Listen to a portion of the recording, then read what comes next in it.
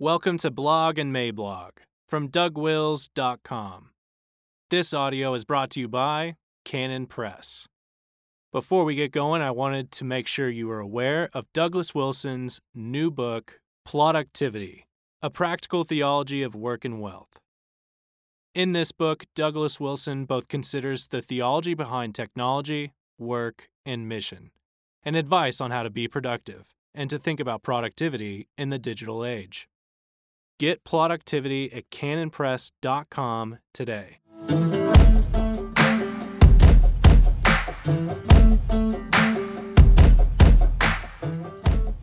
Not That Simple, February 10th, 2020. Introduction. Within the last few weeks, Scott Clark circulated a quote from Southern Slavery as It Was, and then Anthony Bradley retweeted it. As a consequence, that whole business got chased around the block a few more times. I really don't think that anything I might say here will persuade those particular gentlemen of my sincerity and goodwill. But in thinking about the quote they cited, and the fact that many friends of our ministry continue to get asked pointed questions about it, I thought I should say a little bit more about it here. Background. To review, Steve Wilkins and I co-wrote Southern Slavery as It Was back in the 90s. In case you are interested, here's a bit of history behind that booklet. There was a link. You have to go to the website to get these links. You can't click on, that's how it is. After real but inadvertent citation problems were discovered in the booklet, we pulled it from circulation immediately and did so because of those citation problems. But because of the controversy that was going on, and because of questions about what my views actually were, I subsequently published Black and Tan, which contains the basic outline of my views on the subject of slavery and the South. That book contained reworked material from my contributions to Southern Slavery as It Was, as well as a good bit of additional material. So, if people want to know my views on the subject, my practice has been to refer them to that second book. But I've also found that a number of my adversaries like to ignore the very existence of Black and Tan, which is not surprising in that it was heartily commended by Eugene Genovese, one of America's premier historians of that period in history. And so they merrily continue to quote from Southern Slavery as It Was. This creates problems for some of our friends, and so they wonder what I would make of those specific statements now. Quite apart from the citation problems, would I want to recast or disavow or explain or contextualize or modify certain views expressed as excerpted from Southern Slavery as It Was? The short answer is yes, I would. If I were to try to express such a sentiment today, how would I go about it?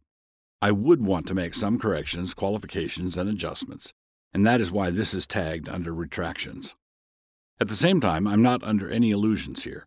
The people who were mad at me before will continue to be mad. I do believe that the point can be made more carefully and more accurately, but I don't believe the historical truth is any closer to being politically correct or woke than ever it was. So wish me luck. And also, by the way, I ran a draft of this response by Steve Wilkins, and we continue to be in agreement on this subject. The quote. So here's the quote that was being circulated along with an ominous-looking photo of yours truly.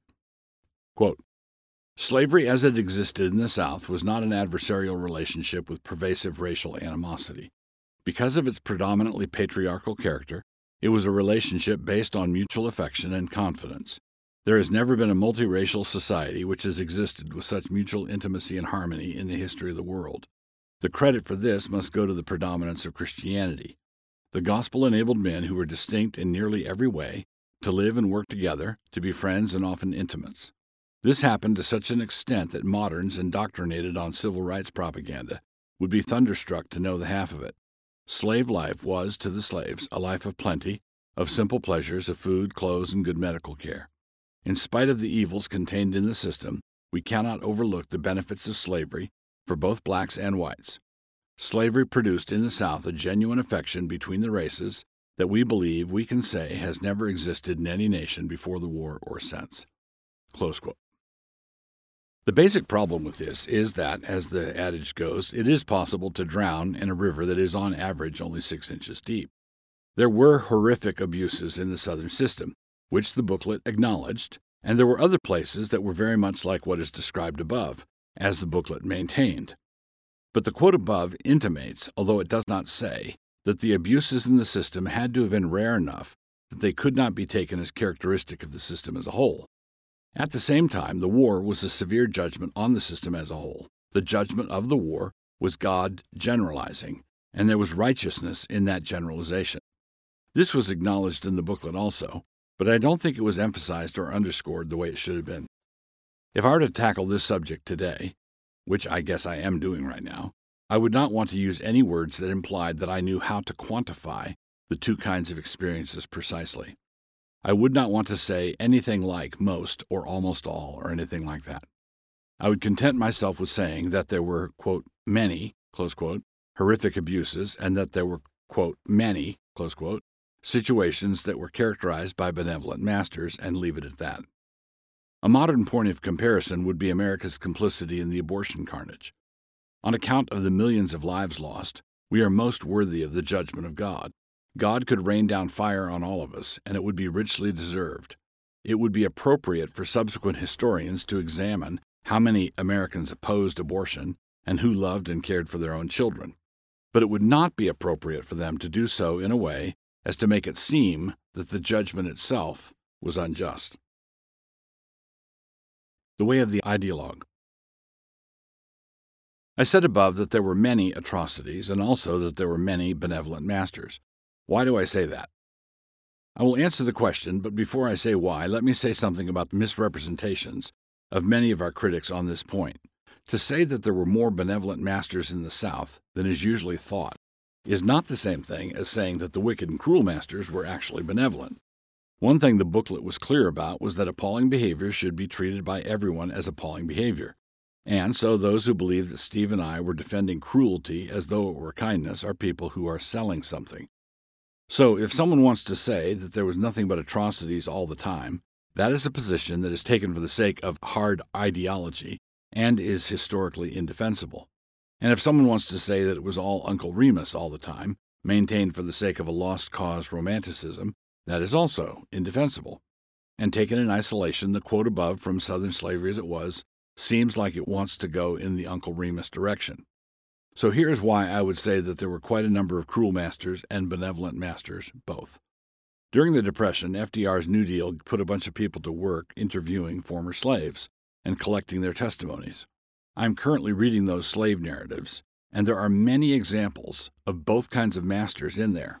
And so this is why I feel comfortable saying many in both directions and a few somewhere in between. Here are some samples, and they are all over the map. One of my aunts was a mean fightin' woman. She was to be sold, and when the bidding started, she grabbed a hatchet, laid her hand on a log, and chopped it off. Then she throwed the bleeding hand right in her master's face. Not long ago, I hear she's still living in the country around Nowata, Oklahoma. Slave Narratives, location 253. She was a fine woman. The brown boys and their wives was just as good. Wouldn't let nobody mistreat the slaves.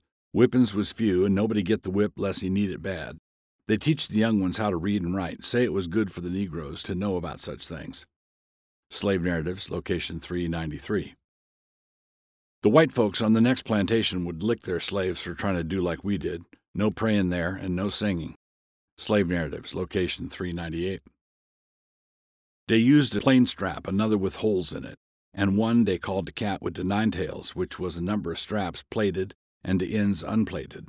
They would whip the slaves with the wide strap with the holes in it, and the holes would make blisters. Then they would take the cat with the nine tails and burst the blisters, and then rub the sores with turpentine and red pepper. Slave Narratives, location 421. The only person I ever see whipped at that whipping post was a white man, location 455. Slave Narratives, location 455. They sure never did whip one of Master Holmes' N-word, for he didn't allow it.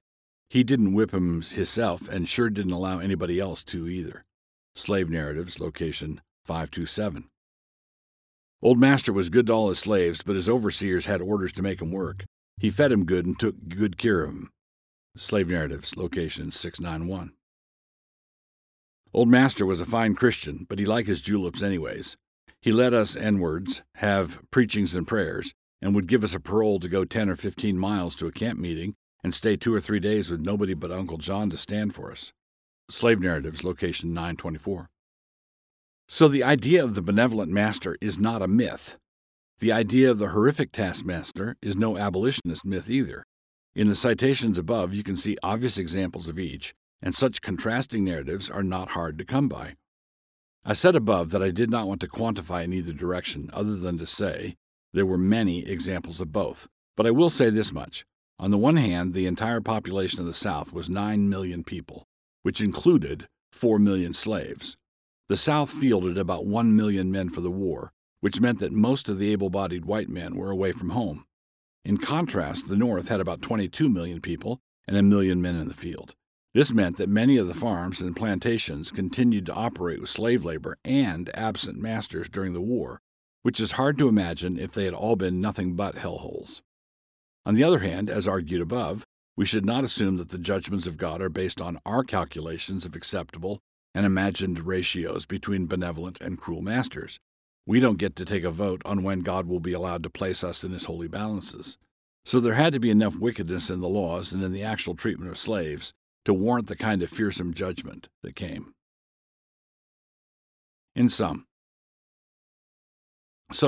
while there were many instances within American slaveholding in which many blacks and whites did have genuine and godly affection for one another, we cannot say it was characteristic of the institution as a whole. We are not in a position to say this because of the judgment that fell. The problems became more pronounced as things moved toward the Civil War, e.g. slavery in Jonathan Edwards' day in New England was not the same sort of thing as slavery in Alabama in 1850. And as the war approached, the laws in the South grew increasingly draconian.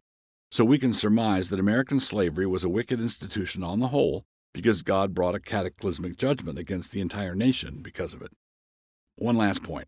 Keeping all these principles in mind, we have to remember that we are a wicked generation ourselves and richly deserving of judgment ourselves. We are far more guilty than they were, and despite our corruptions, far more insolent in our conviction that we are paragons of virtue. What we actually are would be closer to paragons of virtue signaling. Consider Roe, consider Obergefell, and we are simply asking for it.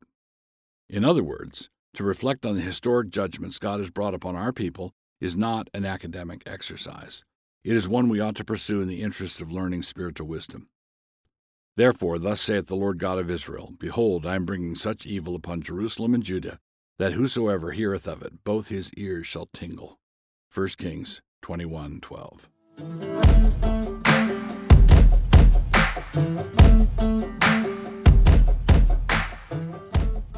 For more books and audio from Douglas Wilson, please visit us at canonpress.com.